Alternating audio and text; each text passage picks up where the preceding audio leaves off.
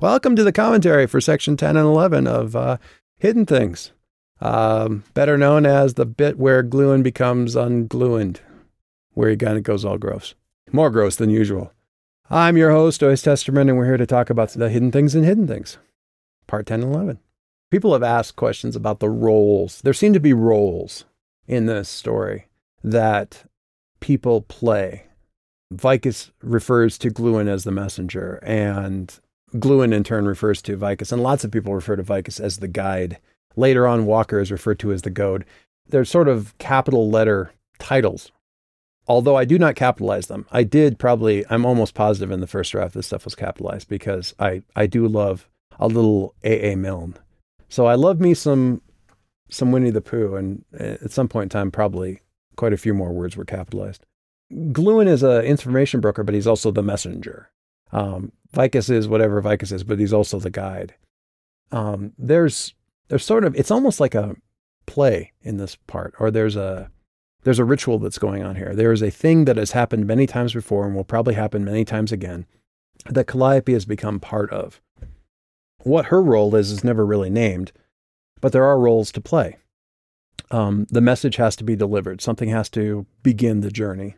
The guide has to show up to show that person how to get there and to help them and hopefully help them make the right decision. The goad has to goad. He has to impart motion. Although Walker isn't really playing his part anymore, his role right now is something else. He has abandoned his job and instead adopted something.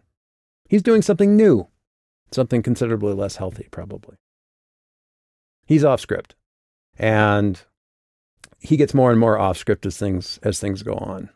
As we start to see here, he's starting to do some, actually, he's sort of on script right now. He's doing some things that are going to keep Calliope sort of determined to move on and to but at the same time, he's getting ready to go off script. And we see that probably in the next section that's coming up with the things he has Agent Hyde do. The whole laughter thing is based on the idea that Gluin finds the idea that Vicus had something better to do hilarious.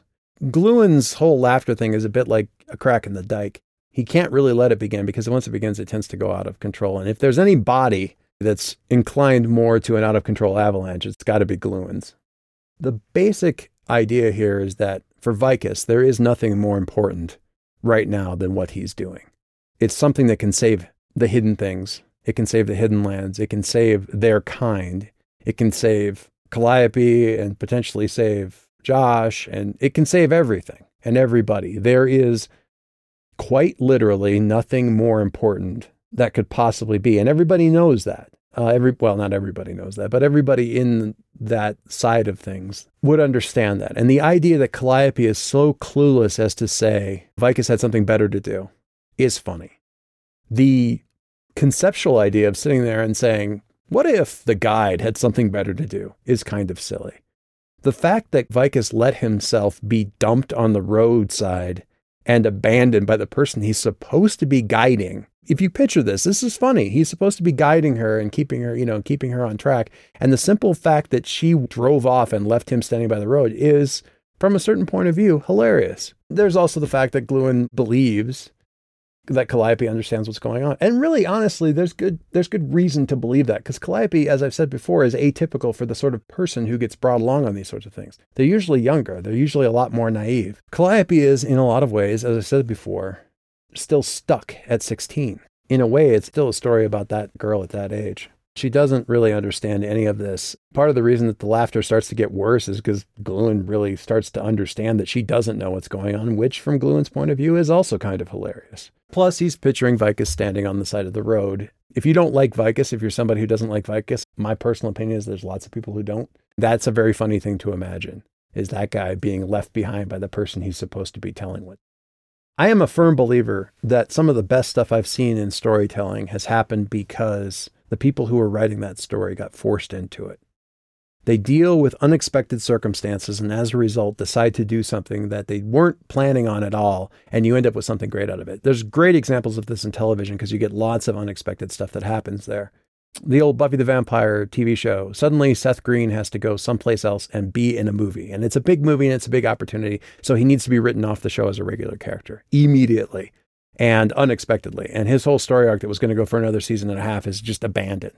So we have something very crazy and dramatic and heartbreaking all jammed into basically one episode. And it may not be the best thing that they ever wrote, but it's good. And it's better because it's completely unexpected and you're kind of forced into it. I needed a day to go by here. So I had Gluin push back and not want to do whatever it is that he's going to do, not want to deliver his message back on the previous day. So when we get to this, I had actually already delivered this speech. I had to move it, but then it wasn't enough. What he was actually going to tell him was just go to the Hidden Lands and the killer will be waiting there, blah, blah, blah. And it wasn't enough.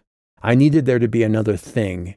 I was kind of up against a wall because it needed to be something that was worth sticking us in LA with all this annoyance and flashbacks and stuff for the last day. There had to be a payoff, which basically, since we're dealing with Gluin, means it had to be extra special horrible. I'd already had him kind of come unglued like sort of a rotten garbage bag right in front of everybody, so it had to be worse than that. And the only thing really worse than that is having the person that she loves a lot suddenly show up in the face of this thing that's so incredibly nasty and disgusting. The whole calling was hard. That call didn't come through very clearly the first time they did it. He's been dead longer. And the idea here basically is that it's easier for him to convey, to send a message to her, to speak to her through a living conduit. And Gluin's the messenger. So we come back to that role again. If somebody else had been the messenger, if the messenger for some reason had been cast, on the guy running the bowling alley, then that would have happened. Gluin has played this role before, or at least he understands it intrinsically. He is an information monger, and as such, he probably understands how most of this stuff works. He's also, for lots of reasons, somebody that tries not to be easy to find by the people he doesn't want to find him, which is why Walker is looking for him so much, because he actually, it isn't like he's in the yellow pages. People that he doesn't want to find him will not be able to find him without some help. Iowa is coming. South Dakota, there's a Freudian slip. Iowa is coming. We just saw her agree in the last flashback there to go on a trip back to see her family. Josh doesn't have any family. One of the reasons that he's so gung-ho to meet hers is because if he and Callie stay together, he gets a family. He inherits one, and that's all he's ever really wanted, is to have a family back. His parents died. His brother is lost or dead or whatever it is that he thinks is going on with him at this point in time. But it's been years and years and years and years and years since he's seen Mikey, because Mikey changed a long time ago. He failed his journey a long time ago. This is what Josh is hoping for. He's going to have a family. He's going to go out there and he's going to charm the pants off of Callie's mom, and he's going to endear himself in some way to Callie's dad, and it's all going to be wine and song and roses and probably wedding bells, and it's all going to be perfect. Calliope does not have those same kind of illusions or dreams. Does Iowa break them up? That is a hell of a tough question. I think that the trip to Iowa made it impossible for them to ignore some things that they probably weren't ready to deal with correctly. It forced them to be grown up when Callie at least was not ready to be grown up. Now, today, maybe in 2 weeks when she's done with her trip, she'll be ready. She'd be the person that is ready to handle that kind of stuff. But at that point in time, she wasn't ready to deal with that. So it put them in a situation where she had to be somebody that she wasn't able to be. And I'm kind of laying that on Callie, I realize, as I'm saying that. It's kind of Callie's deal. There isn't a lot of fault to lay on Josh's side of things at this point in time. And that may be mean, but I love Calliope. She's my main character. And the fact that those two broke up is essentially her fuck up. The fact that the band fell apart is entirely her mistake. I wouldn't say that Iowa caused the breakup, but Iowa definitely, that trip finally made Josh realize that it wasn't going to get any better. On that happy note, we're going back to Iowa. That's where we're going to start next, is heading back to that same benighted place. I have no desire to write The Lord of the Rings, but Iowa is Mordor for Calliope. It's Barad-dûr and the Flaming Eye and Mount Doom all rolled up into her mom and her dad and her sister, basically. So yeah, just as we find out what should be a really happy scene where Calliope agrees to go back to Iowa with Josh and, hey, yeah, we're going to do this. Everything is great. We've got a music deal. They want to hear the demo. Let's go home and see my family. This is where everything is going awesome. And that's actually where everything is about ready to fall apart. And echoing forward in time to today where Calliope has just agreed with Vicus to go. Come back here at noon. So we're right back on that path again, and Calliope is thinking about the last time that she went. And here we go. Next time we're back, we're going to get in the Jeep and head out. Chapter 8, we're finally out of Chapter 7. Oh my God, the Bataan Death March.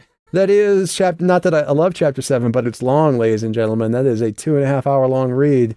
We're out of Chapter 7, and Chapter 8 is coming. Very exciting. See you then.